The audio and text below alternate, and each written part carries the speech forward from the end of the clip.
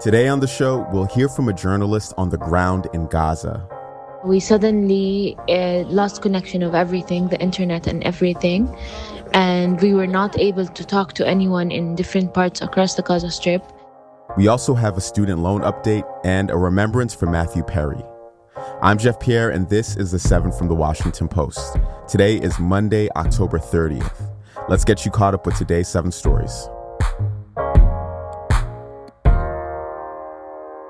Israel expanded its ground and air assault on Gaza. That is our first story. Israeli tanks, troops, and military bulldozers entered and remained inside the Palestinian territory over the weekend. Israeli Prime Minister Benjamin Netanyahu said it was the start of the war's second stage. The ground assault coincided with the most intense aerial bombardment of Gaza since the start of the war. This is according to the United Nations. And on Friday night, Israel cut off phone and internet communications across the territory. People in Gaza were unable to communicate with the outside world or with each other. 28-year-old Palestinian journalist Hind al-Hudari described the situation on the ground in a post on social media. I don't know where my family is. I don't know what's happening. It's also very sad that we don't hear any ambulances, and this may mean that the ambulances are not being able to mobilize and to move and transport, and we're terrified. An official told the Post that communications were partially restored yesterday following pressure from the U.S. Palestinian officials now say over 8,000 people have been killed in Gaza since October 7th. That's when Hamas launched its deadly attack on Israel, killing over 1,400 people.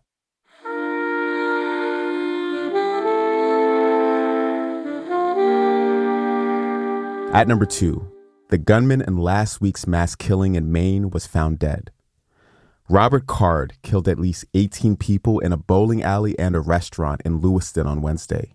On Friday, the 40-year-old's body was found nearby at the recycling facility where he had worked before leaving last spring.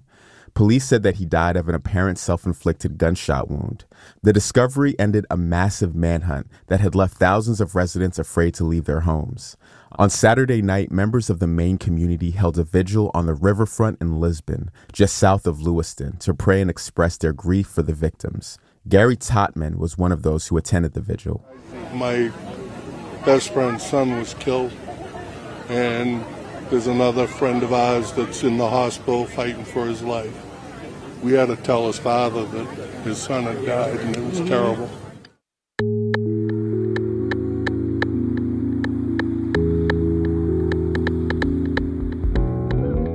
Number 3, a federal judge reimposed a gag order on Donald Trump yesterday. Under the order, the former president can't attack witnesses or attorneys ahead of his trial. This is the case dealing with charges of conspiring to overturn the 2020 presidential election. The judge had lifted the order to give Trump time to argue whether the restrictions were unconstitutional. Trump can still appeal, but he'll have to follow these limits on his speech in the meantime. Separately, a Denver judge will hear arguments today on whether the 14th Amendment can be used to stop Trump from running for office again. The provision was originally meant to keep those who sided with the Confederacy during the Civil War from serving in office. But Trump's opponents say that it can be used to keep him off the ballot, following his role on the attack on the Capitol on January 6, 2021. And in related news, Mike Pence, Trump's vice president, suspended his bid for the Republican presidential nomination this weekend. Actor Matthew Perry was found dead at his home. That's story number 4. We'll remember him as the charming and sarcastic Chandler Bing in the long-running sitcom Friends, which started airing in 1994. He received an Emmy nomination for that role and 3 more for other work. In his 2022 memoir, Friends, Lovers, and the Big Terrible Thing, Perry recounted his long struggle with addiction. On Saturday, Perry was found unresponsive in his hot tub in Los Angeles. The official cause of death is still being investigated. He was 54 years old.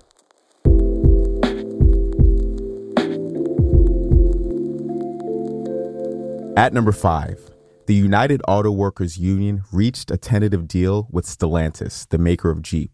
The deal includes a 25% raise over the next 4.5 years. It's similar to a deal the UAW reached with Ford last week. Both agreements include some of the union's biggest gains in years, but there's no end in sight for the strike against the last of the big three automakers, General Motors. The union said late Saturday that it's expanding its strike against GM to a Tennessee plant that produces Cadillac SUVs. It was a surprise move after days of marathon talks between the union and the company. Auto workers have been on strike against the big three since September 15th, seeking better pay and benefits.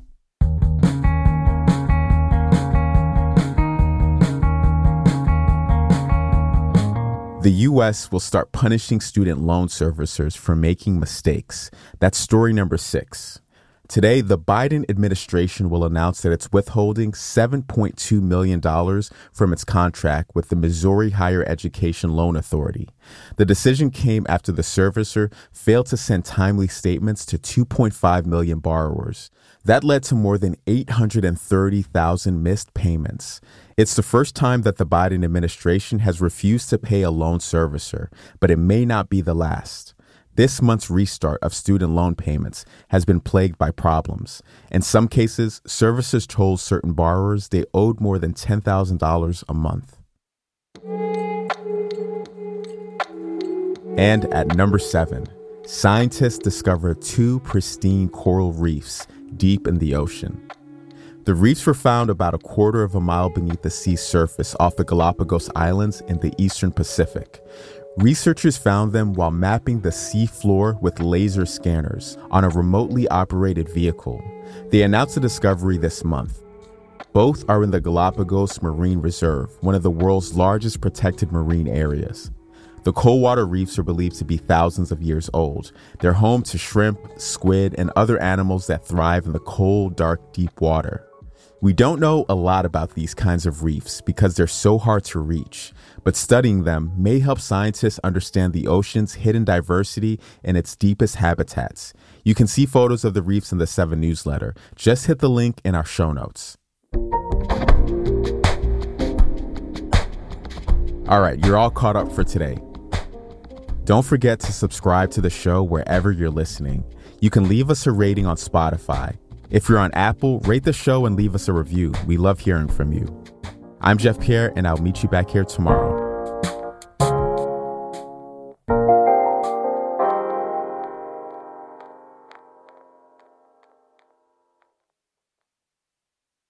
Hey, this is Christina Quinn. I'm the host of Try This, the Washington Post's new series of audio courses. The idea behind Try This is to become better functioning humans without having to comb the internet for countless hours. In our first course, we learned how to sleep better. Now, we're going to learn how to make our friendships stronger. I'll offer expert tips that are doable, and I'll keep it short. So let's do this. Class is in session. Find Try This from the Washington Post wherever you listen.